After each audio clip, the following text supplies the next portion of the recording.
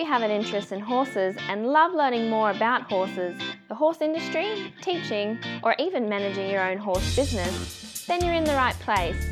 We would love you to join us on our mission, which is to improve the lives of horses around the world through the education of riders, handlers, and trainers. So get comfortable, listen in, and enjoy. This is another of our popular Listener's Choice interviews, which we're playing over the weekend. We've chosen the most popular interviews for you to select the Listener's Choice winner. If you're not sure how the Listener's Choice competition works, have a look at horsechats.com/choice for the rules and the leaderboard. Horse welfare and safety are of utmost importance where humans have any interaction with horses. Within the courses at International Horse College, we only utilise methods that promote safe and humane ways of interaction between horses and humans. We only support safe methods of educating riders, handlers and trainers about horse welfare. internationalhorsecollege.com, registered training organisation 31352. Today's guest is Tonya Carew. Tonya's an all-round horse person who started in Pony Club. She was on junior committees, zone committees, state committees. She was also on the Zone 1 Chief Instructors panel, as well as judging and building courses and whatever else needed doing. Tonya was a coach, organiser and lead rider at the Pony Club Musical Ride who did displays and shows all over southeast Queensland. As well as all that, Tonya bred horses and broke in horses, including the last filly by the incredible Souvenir. Tonya's family was interested in everything Pony Club and then went on also to do harness, Shetlands and Clydesdales. And then with her own boys, Tonya was involved in polo cross. Tonya's still involved in the horse industry and selling Riverina horse floats as an agent. How are you today, Tonya? I'm good, thanks, Glenys, and it's Riviera floats, just so I can correct you at the start. What did I say? Did I say Riviera? Riverina, that's a horse thing. Not Riverina, no, Riviera. I can't even read my own writing. Okay. That's okay. Yeah. Tonya, tell us we'll talk about the floats a bit later on, but first of all, what's your favourite quote?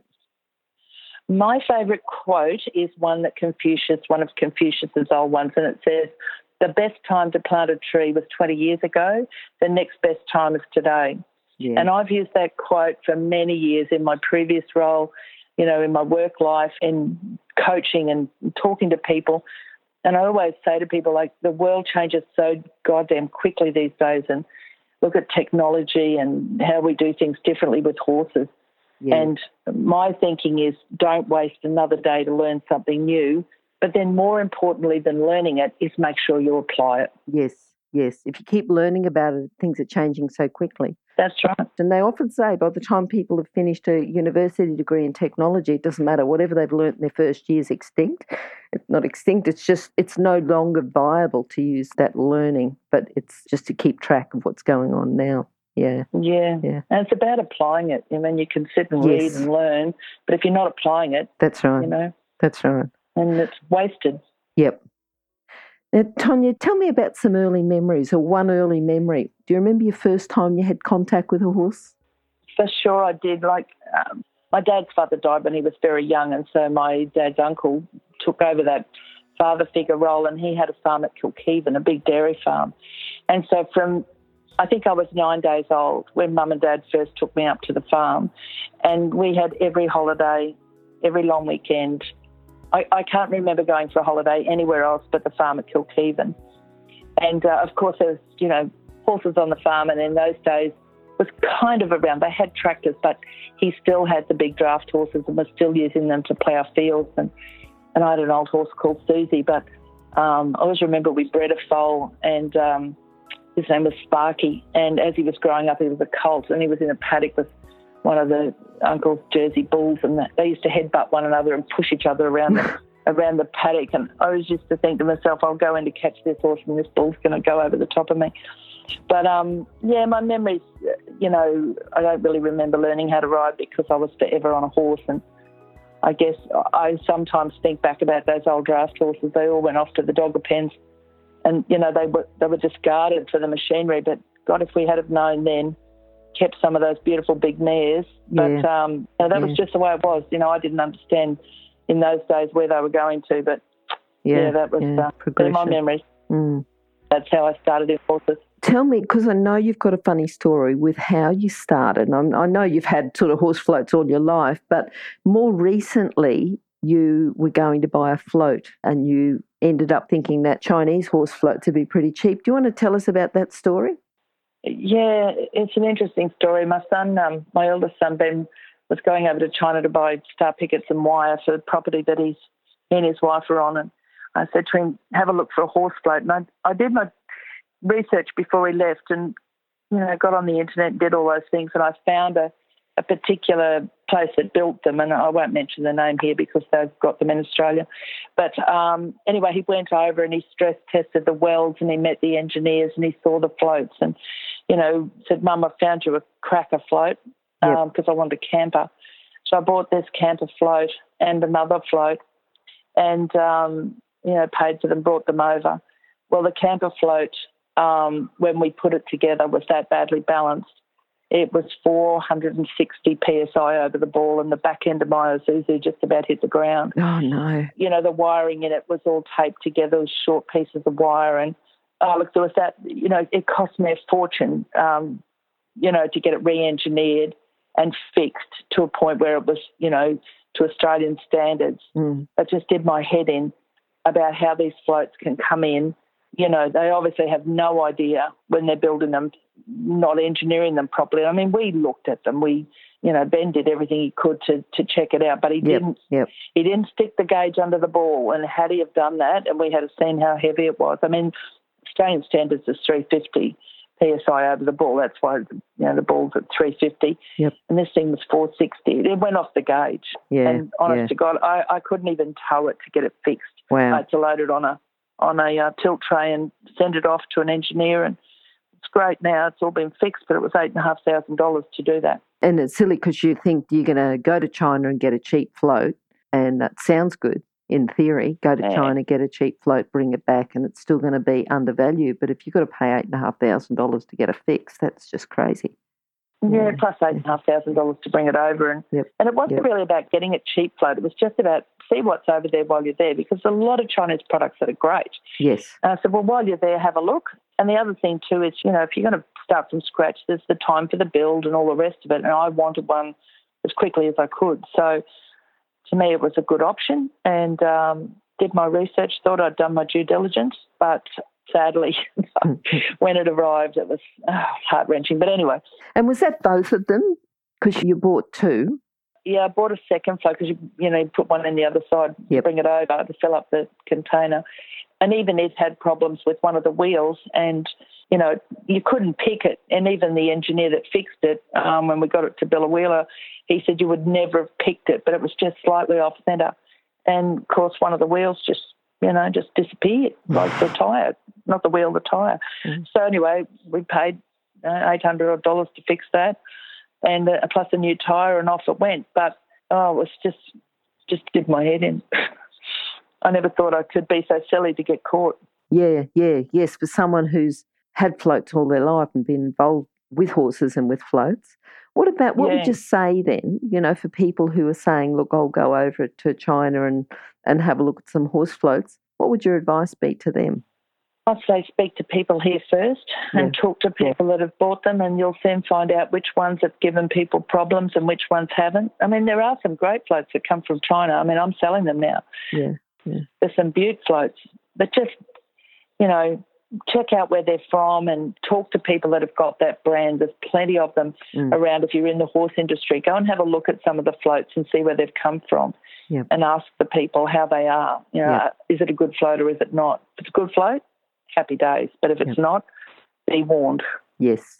And that doesn't mean that you don't get bad floats here either, but probably the likelihood that people are more understanding of the conditions and the requirements and what it takes to get a float on the road here. And when we say floats too, we're talking about horse floats. To anyone who's not from Australia, that's horse trailers or horse boxes. That's right. Yeah. That's right.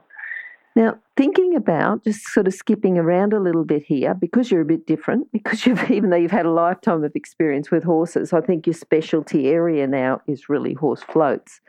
But thinking about people working in the horse industry, because, you've worked with a lot of people who've worked in the horse industry and been involved in that industry. If someone wants to have a career with horses, what sort of core skills or character traits would you say that they need?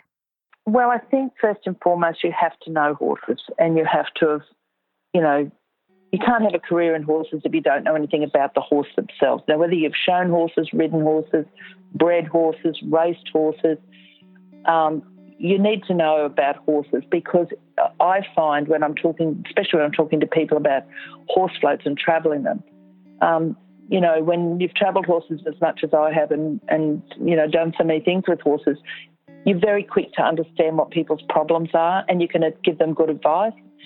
Whereas, if you hadn't been around horses in the first place, you'd be a bit of an amateur giving advice. But I think the other thing is that you have to be really understanding of what customers want.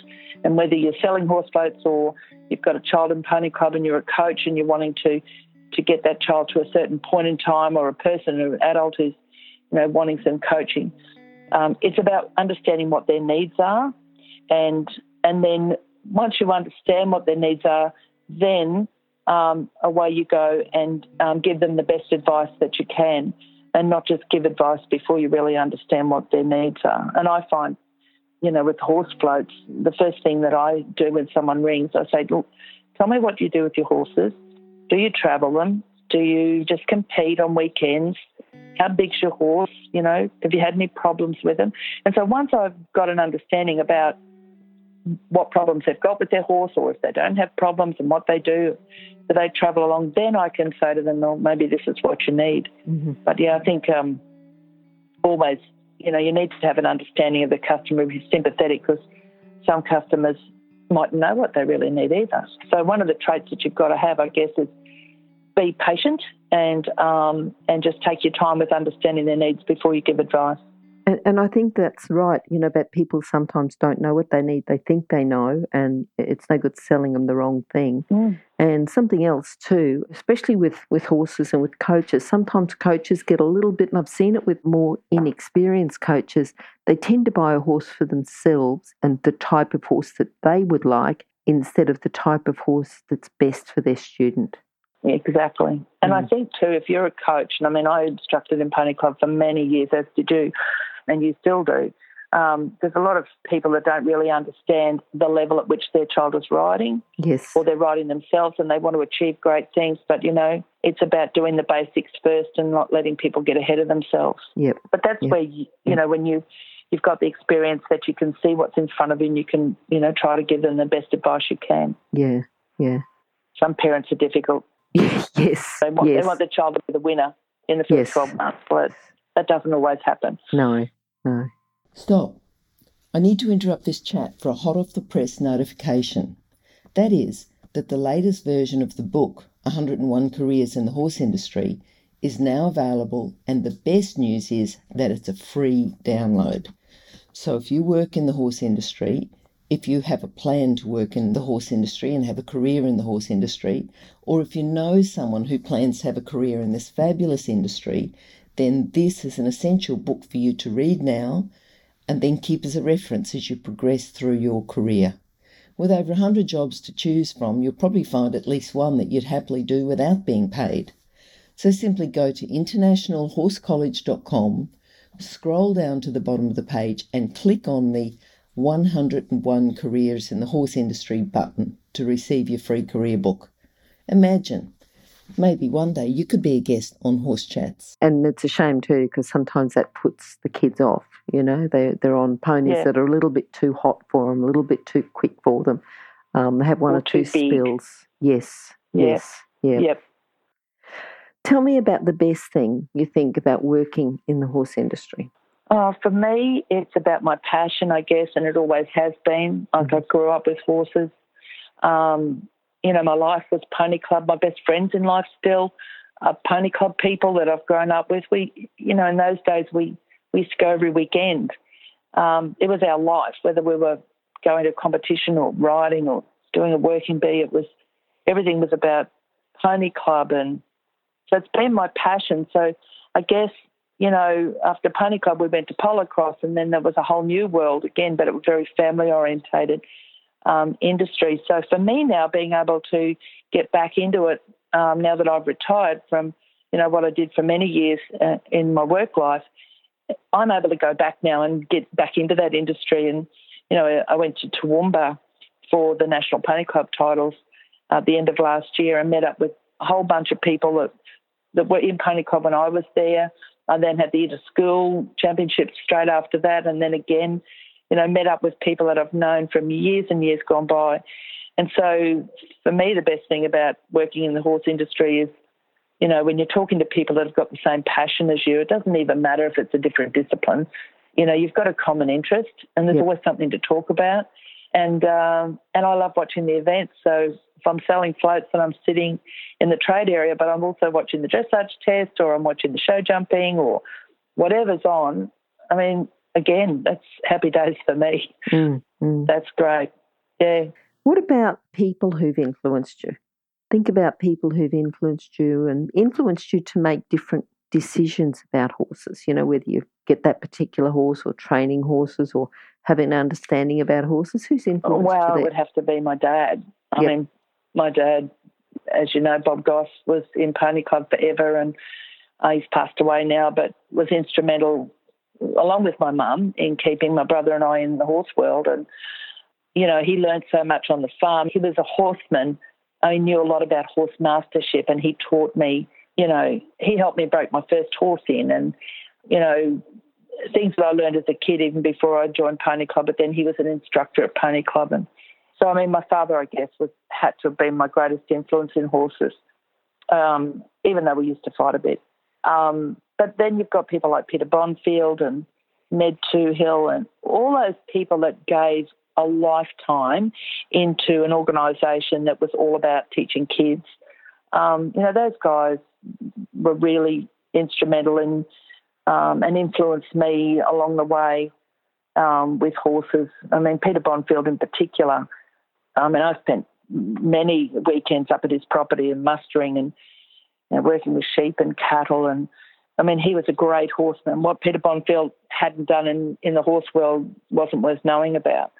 So, those people were legends in their day, and they've all passed now. But, Ned Toohill's daughter Jan, she's still involved in the Pony Club movement and gives her all to it. So, there's lots of people, I guess, who influence you along the way with horses. But, yeah, certainly my dad, I don't think you could, I could think that anyone would influence me more than he, and not just in Pony Club, but, he was involved as a volunteer in, the Royal shows and the Mount Gravatt show and the Warana parades, and, he was always organising somebody or something, and so did I. So, I was always there doing something similar. So, as were you. I know Dad had a great influence on your life too. He did. So, he would have to be the person. I couldn't go past that. Yep.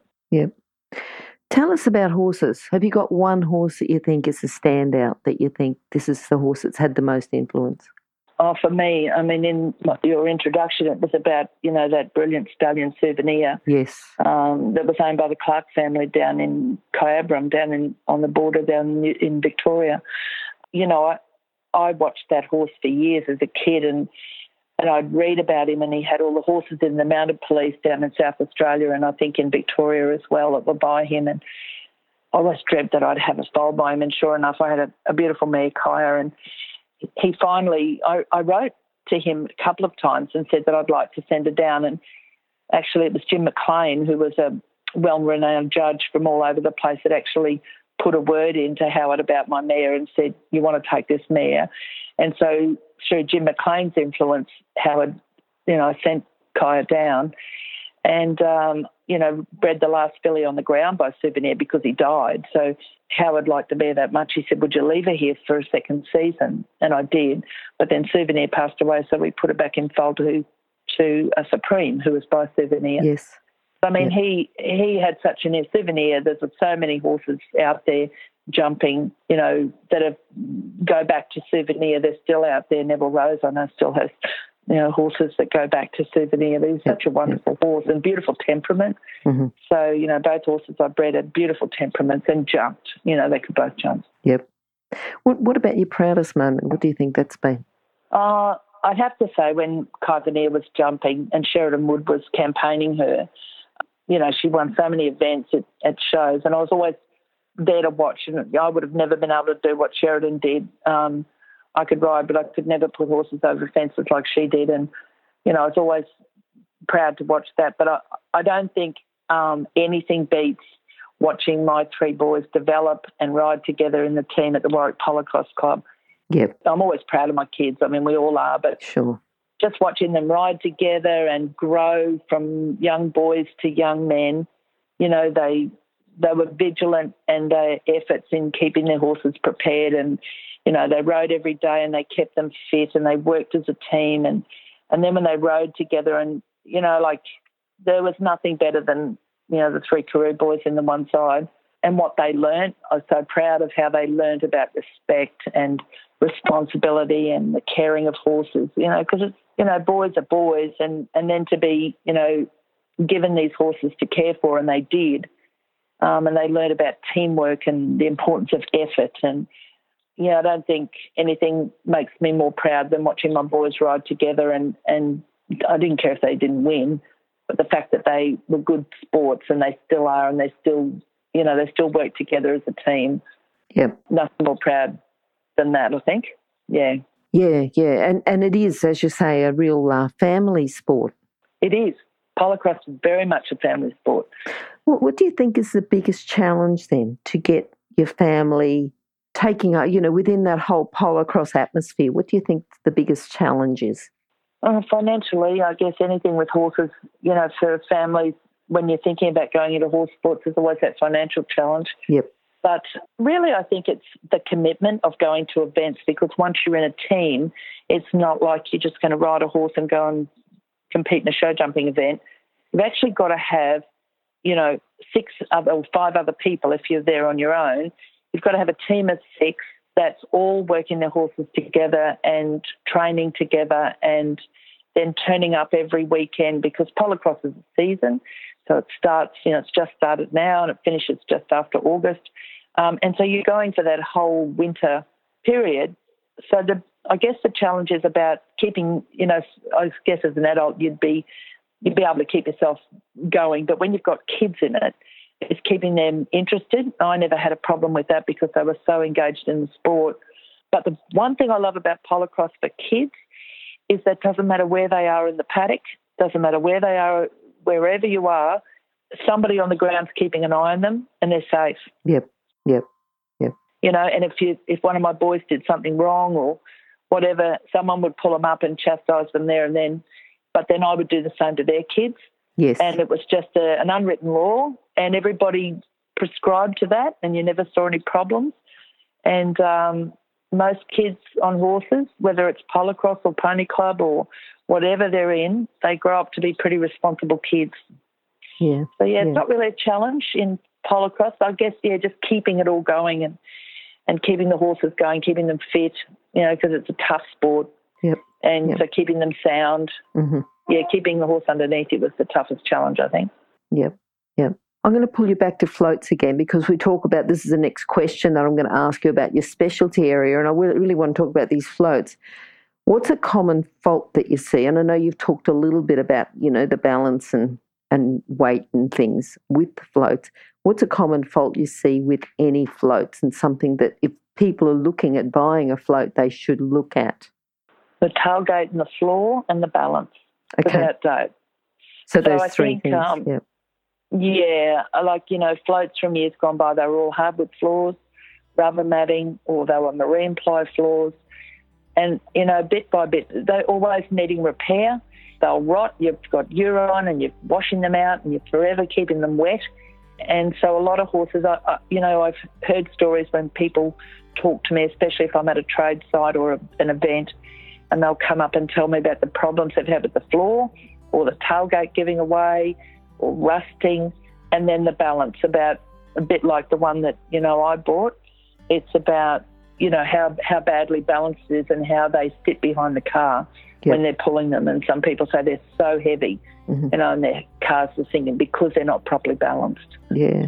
But, certainly the flooring, it's what's underneath the float. If you have a look underneath a float and you have a look at ours are all 4mm angle line, double-dip gal. Once the chassis is together, it's dipped again, so you won't see any welds underneath our floats. Other floats you'll see they've got inch box. It's lightweight framing. It rusts out. Yep. It'll rust from the inside out. I mean, we had a truck years ago, an Isuzu truck, and I got to Chinchilla and saw my horse bouncing, a big thoroughbred horse bouncing on the top of the rubber, and it had rotted from it had rusted from the inside out in the box channel, and you couldn't even see it from the outside, and the floor had given away, and luckily for us, the horse didn't go through it, but we couldn't have even predicted that. So from then on in, I said, I'll never have another float. I'm not saying floats with box welding can be bad, are all bad, but they can be, they can be dangerous if you're not keeping a good eye on it and you're not looking to see, what's happening on the inside. If they get wet, they'll rust.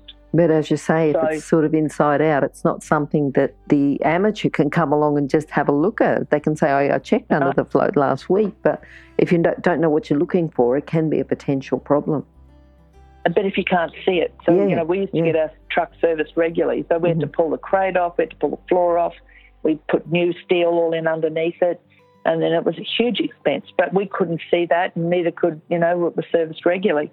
So, there's some of the things that you can be caught with, and just floats rusting out and tailgates, coming off because they just wear out. The floats need to be serviced. They're like a car. Yep. You have to service them, and some people don't service their floats. They need to check the wheel bearings and make sure they're greased up, and, every year send them in for a regular check, or if they're being used regularly, every 2 months or whatever, how often you're using your float. Yep. So, they need to be serviced, and if you don't service them, you're going to have problems. Yeah, yeah. If you're an equestrian coach or a horse riding instructor, or even if you aspire to be one, have a look at the free video series for horse riding instructors on the Horse Chats website. Go there now, have a look, horsechats.com. Tonya, I think we need to get you back and talk in a bit more detail about floats and servicing and maintenance and things like that. I don't think we've got the time now, but if you're happy to come back, we can make that another time. Is that okay? Yeah, love to. Love to. Good. All right, Tonya, what about books? Have you got a book that you can recommend to our listeners? And could be, I suppose, because you've got such a broad background with horses, any book's going to do, because I think that, our listeners are from a broad background as well, so I'm sure that you'll pick one that someone along the line will like. I'm going to talk to you about a book that's not a horse book. Mm-hmm. So it's a book called The 7 Habits of Highly Effective People by Stephen Covey. Have you read that? Pretty popular book, yes. A pretty popular book to the broader population, I should say, yeah. It is indeed. And it's a business book, it's a self-help book, but it's all about being effective and attaining goals. And so to me, it's one of the greatest books I've ever read. And, I've used it in leadership training and in other work that I've done around the place. But, Covey talks about the best way to get results, and his message is really about getting it through caring for the product that gives you the results. So, whether you're in business and you're manufacturing something, or you've got a business around people and, you look after your people and then they'll produce for you, but you can apply the same principles to horses. And so it's more around, if you're going to care for your horse and you're going to put the effort into your horse, then you'll get the results. And so I think that when you're reading that book, no matter what discipline you're in, you can apply the theory of his habits into your training and knowing what you want to achieve before you start. It's a bit like if you haven't mastered the walk, why do you go into the trot? Do you know what I mean? Yes. He talks about effort, and he talks about doing first things first. And that's about, don't rush in and think you're going to do a 1 metre fence if you can't manage 80 centimetres. He talks about the habit that I like the most is seek first to understand and then be understood. Mm-hmm. So, I say to people, if you understand what's happening to your horse, do you understand why it's not travelling in this flow? Is it scrambling, or, it doesn't want to load, or whatever else? Understand what's going on, no matter what you're doing. And then when you understand why it's happening, then make sure that the horse understands what you want and work out a way to get that. So, there's so much in his book I've read it a number of times. I just think it's a great book, and I think anyone that reads it could apply it to anything they're doing in any walk of life. Yes, and I think if you can have a bit of a reflection on that about horses, training horses, I think it's all valuable. I don't know if we've got it on our book list yet, but I certainly will get it on our book list. And so if anyone's interested in that, they can have a look. Yeah. Tonya, tell us what you're looking forward to at the moment. What your future holds? So I guess, I retired from 38 years of working in government, and then it's about, am I ready to retire? No, not really. I like being busy. All I wanted to do when I finished work was then start going back and doing horse events, and I thought for a while about course building because I always loved course building. And then I got the opportunity through meeting Dale and Christy from Riviera in Western Australia to sell their floats, and I thought, well, why not combine the two? I want to travel and see horse events. I've got a new pony, which is a little Welshie, and I've got all my harness that I've had for years, and my buggies that many that we've had that some Dad made and some that we've bought and he did up, and I thought, well, I wouldn't mind doing some events and start doing those sort of things. So I want to kind of combine the selling the horse floats and travelling and meeting people and really just doing what makes me feel happy. Yep. I'm 62 now. I want to do what I want to do, and I'm looking forward to just getting out there and meeting up with horse people again. And I have done since I've been doing this. I've been having a great time. I've just come back from Dolby Show and met some terrific people, and they sit down and have a chat and talk about horses, and it doesn't matter if they don't want to buy a float. So, meeting old friends again and catching up with people. And, so I guess what I want to do is just travel a bit and go and do some horse events. And I've just had a horse broken in and she's going nicely, so I'm going to start riding again. So, that's really it for me. Yep. What about, can you sum up your philosophy with horses then, just into a few sentences? Don't wait for tomorrow because it might never come. Seize opportunities as they present themselves, I figure. I'm an early adopter. See something there that you want to do, I say, have a go at it. Life can be shorter than you expect sometimes. Yep. All right, now, Tonya, how can people contact you if they're interested in just talking about horses or interested in asking questions about a float? We're going to have your page as horsechats.com/Tonya Carew, but just in case someone's there ready and waiting, have you got some contact details for them? Sure. So I'm the Queensland agent for Riviera Floats, but my company name is Carew Industries, and I trade as Sterling Floats, which can be just a little bit confusing to some people. But anyway, so sterlingfloats.com.au, and I've got a Facebook page and a web page. Or they can contact me by phone, and that's written on both the web page and the Facebook page. So drop me a note, send me an email, contact me on Facebook, or just give me a call. Or if you see me at a display, you see my big sign up, come and have a chat. Wonderful. All right, Tonya, thanks very much for chatting to us today, and I'm looking forward to catching up with you again soon, and you can give us a few more details about what to look for in horse floats or trailers or boxes. Yes. That's it. Will do. Yep. Okay, bye. Take care. Bye. If you've enjoyed this chat, then please comment, rate and subscribe. If you'd like any changes or recommendations for guests, then please contact us through horsechats.com. And while you're online, have a look at the government-accredited courses at internationalhorsecollege.com. Registered Training Organisation 31352. Remember that our comments and instructions are general in nature and do not take into consideration your individual horses or your individual ability and circumstances. If you enjoyed this podcast, then please leave your comment below.